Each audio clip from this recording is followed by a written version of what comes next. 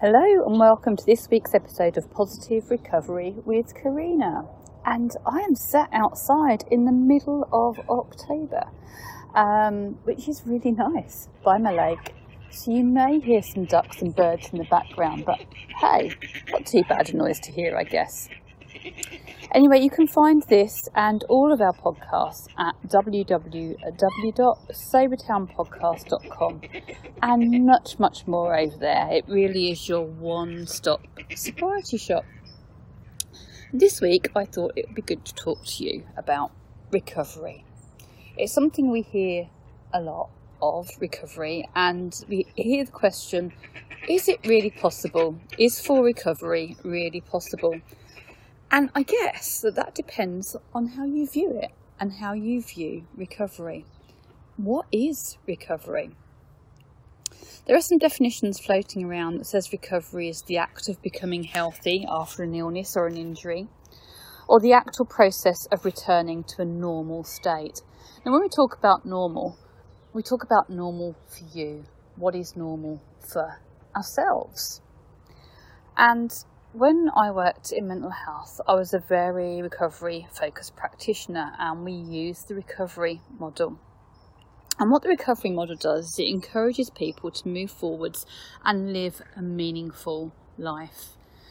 So recovery to me isn't about returning to our former state. It's about living in the now. It's living each day with where we are in our life and living positively with everything that is being thrown at us. And sometimes that can be an awful lot. Other days, not quite so much. But one of the things that we need to work in a recovery-focused way is education and support. And that's why when we really work our sobriety and we work towards recovery, we have to educate ourselves and we have to have support. So a lot of will be reading Quit Lit in the early days, and I think that's what really worked for me this time round. You know, I've given up drinking before, but it's never stuck, and I never really worked it. I just literally stopped drinking. But you have to work your sobriety. So reading lots of Quit Lit, listening to podcasts is really helpful, and that is key. Educating yourself about alcohol, about what alcohol is, which lots of us have found out, haven't we? You know, with Annie Grace and This Naked Mind, and lots of other reading that we've done. It's like, wow, I never knew that about alcohol, because, you know, that wasn't written on the bottle, was it? Let's face it, if they wrote on the back of the wine bottle contains 30 cancer-causing chemicals and arsenic and formaldehyde, we wouldn't buy it, would we? So it's only when we put those bottles down that we start to learn. So education is really important to find out the truth about our substance, and also find out the truth about recovery, and to find out the truth about ourselves, which can be the really scary bit sometimes, but it's also the really fun bit that I'm finding now. I really enjoy it. It's like each day is like learning something new. And that was a little motto that I had all of my life, really, was like every day I like to learn something new. I like to make a difference to somebody's day every day, and I like to learn something new. And boy, oh boy, when you put down the drink, do you start learning. But hey, it's all good fun. The other thing that we really need to help us with recovery, as well as that education, is support. Now, for me, I was lucky to find the I Am Sober app. It's a free community. It's a free app. It's got a day counter, and it's got a great community there as well. And the majority of the people contributing to this podcast did meet on the I Am Sober app. And I've met so many people, so many new friends. And, you know, so when we look at recovery, it's not about, is it, as I said earlier, returning to our former state. Because, you know, my relationships have changed. My previous relationships have changed, and I've gained so many more relationships along the way as well. And they are beautiful. So let's specify a bit more on the recovery model, and looking at the areas that it looks at. And really, the key thing is it means gaining and retaining hope. It is about hope. And sometimes for me, you know, I've lost the hope. Sometimes you can lose the hope. And that's why it's really important to have your community and the connections and the support, whoever that support may be, because just sometimes we need others to keep that hope alive for us and to remind us why we're doing what we're doing and all the good stuff about it. So it's, really, really important that we start to look at hope. And to do that, we need to look at, what do we want? What are our goals? The recovery model helps us to look beyond mere survival and existence. And let's face it, that's what we were doing when we were drinking. We were merely surviving and existing. Well, maybe you weren't, but I was, and I know a lot of us were. It helps us to move forwards in a meaningful life. Okay, so that's the first thing, is have the hope that once you stop drinking, you first of all are moving beyond that mere survival and existence. You are moving forwards. You are moving forwards to a meaningful life. So that can be your hope. And then we have to talk about retaining that hope. And that's where I say sometimes we have to let others take over those reins a bit for us, because it can get a bit dicey and a little bit rocky. I'm not going to lie. It is a roller coaster journey, and I've referred to it as my rainbow journey because I've felt every single colour of the rainbow. The greens of envy, the blues of the down mood, the yellow sunshine happiness. I've felt it all, and I'm sure you will too. But as me and my good friend Polly say, you have to feel the feels. And hey, those feelings are all normal. They don't feel normal because we spent so long numbing them because we didn't like them. But they are normal feelings. That is normality. It's okay to feel. And we have to accept that it is okay to feel what we feel because it's telling us something. And if you're feeling it, hey, we're alive. So that's all good. The other thing about recovery model is about looking at understanding our abilities and our disabilities and finding ways around those. And this is something that I've worked really hard on over the last 20 years, even in my drinking time. I've had quite a lot of physical illnesses over the last 20 years and a lot of injuries. And what I have to do is look at, I can't do things in the way that I used to be able to do things. If you've listened to my podcast, you'll know that 20 years ago I had a car crash and I had a back injury from that. My son was 5 at the time, and from that moment on I could never lift him again. But you know what?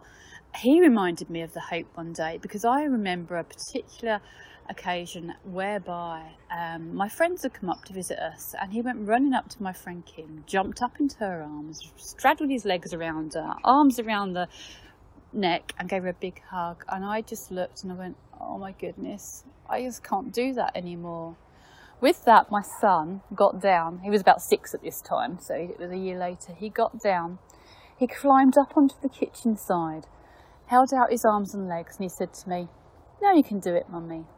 And he held the hope for me. So sometimes, even when we cannot see, other people can see for us. And that's, what I'm talking about support and putting it out there.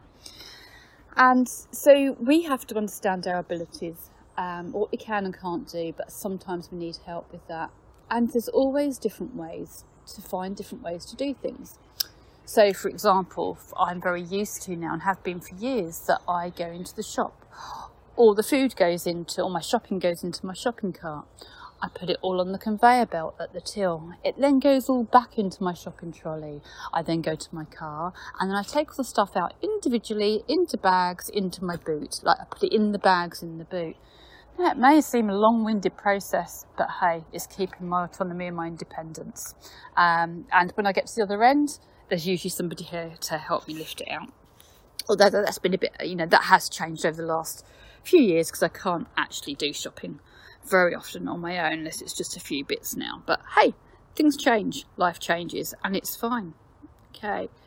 So the other thing of the part of the recovery model is about engagement in an active life, and that is what I'm just talking about. Even just doing that shopping. Don't give up.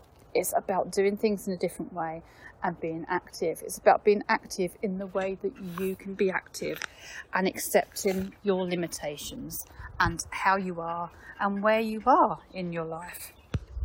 Engaging in an active life is really important, and really key to recovery.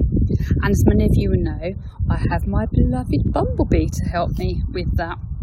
But still, I have to accept some days that I cannot ride her.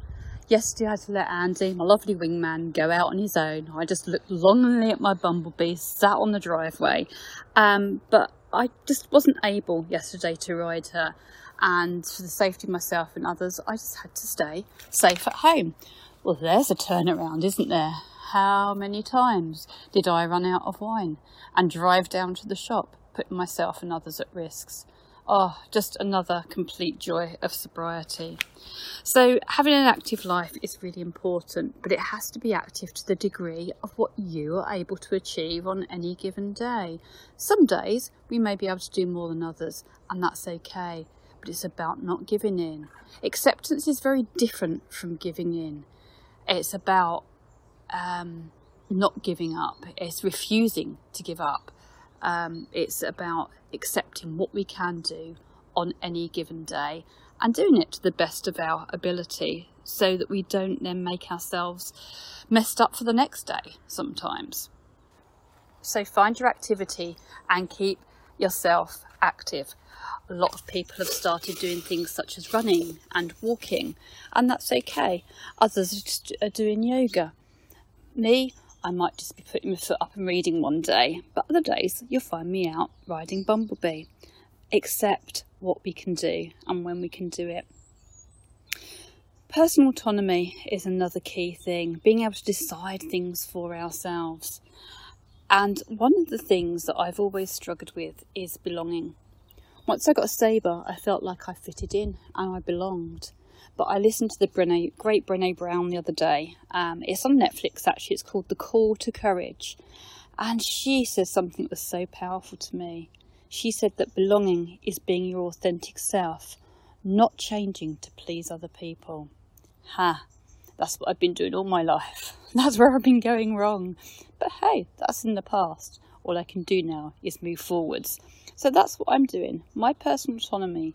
I'm deciding things for myself, and I'm not letting others' thoughts, feelings and views dictate to me what I do and how I feel and how I act. This Mrs. in her podcast talked about codependency, and that was really helpful for me because I hadn't looked at that before in the way she described it.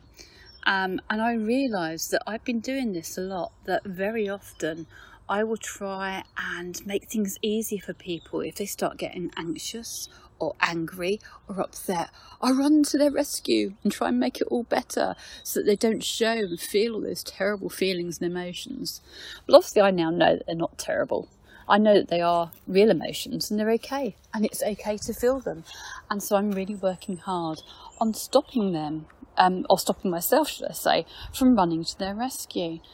Okay, so if people get angry and anxious, it's not always very nice to be around, is it? But do you know what? I have got the autonomy and I can just walk out the door and leave them to it. So that's my plan. Recovery also talks about, or the recovery model is social identity. Now, I was very fortunate in some ways that the alcohol did not rob me of my social identity. I was still able to nurse, I was still able to be a mum and a partner of sorts, I guess. But, socially it was okay. I was acceptable, and I think that's the thing for the majority of most of us.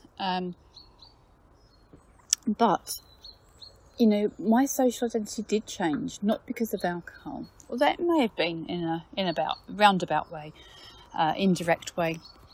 But it changed because of physical disability and illness. So I did lose my identity. I was medically retired. So I lost being a nurse. I then lost being a wife. But do you know what I also lost? I lost the alcohol. I got fucking sober. So, which is incredible looking back. It is incredible. But I did do that. But social identity is really important, isn't it? And with that, I've then had to form a different social identity. And that's okay. It's a completely different one from the one I had before. But it's the best. And I love it. I absolutely love it. So keeping that social identity is important. But it would change. you know, especially when we get sober, we're not probably, I mean, I do go to the pub and I do have lunch out, but I'm not hanging around with all the people I used to hang around with getting pissed on a Friday, Saturday night. That doesn't happen anymore. And I have no interest in doing that anymore either. I have different things that I want to go out and socialise. I go to bike meets and things now, you know, and bike shows, and yeah, I've just got completely different interests. And the really nice thing about that is I can go anywhere, anytime, and not have to worry. It's like, do they serve alcohol? Have I got to try and sneak alcohol in myself? Blah, de blah, yada, yada, yada. Yep, none of that anymore, which is amazing. And that really gives me a meaning and purpose in life. Meaning and purpose is very different for me now. Although I had all that social identity before, my meaning and purpose in life was about finding where my next drink was coming from. When could I get off of work? When could I get home? When could I go and find my alcohol? Where could I go where there was alcohol? That was my meaning and purpose. When I was coming up to my 1 year of sober, I didn't even feel anything. And that's because alcohol wasn't part of my life anymore. It didn't mean anything. It is part of my life in the fact that I have to really work it still. But it doesn't play a part in my life. It's not there. That conversation, that debate in your head is like, oh, should I just have one? One won't hurt. Blah, blah, blah. It goes, I can promise you. It does just go. It comes back every now and again. But oh boy, I can just bud it away so much easier now. And my meaning and purpose now in life, it is still about alcohol. But it's about sobriety. It's about hope for all of you, for everybody, that everybody eventually will find what I have found. This peace and this harmony and the wonder of sobriety. That is my meaning and purpose in life now. So every day I am working sobriety and I'm helping support other people who are finding sobriety too, or trying to find sobriety.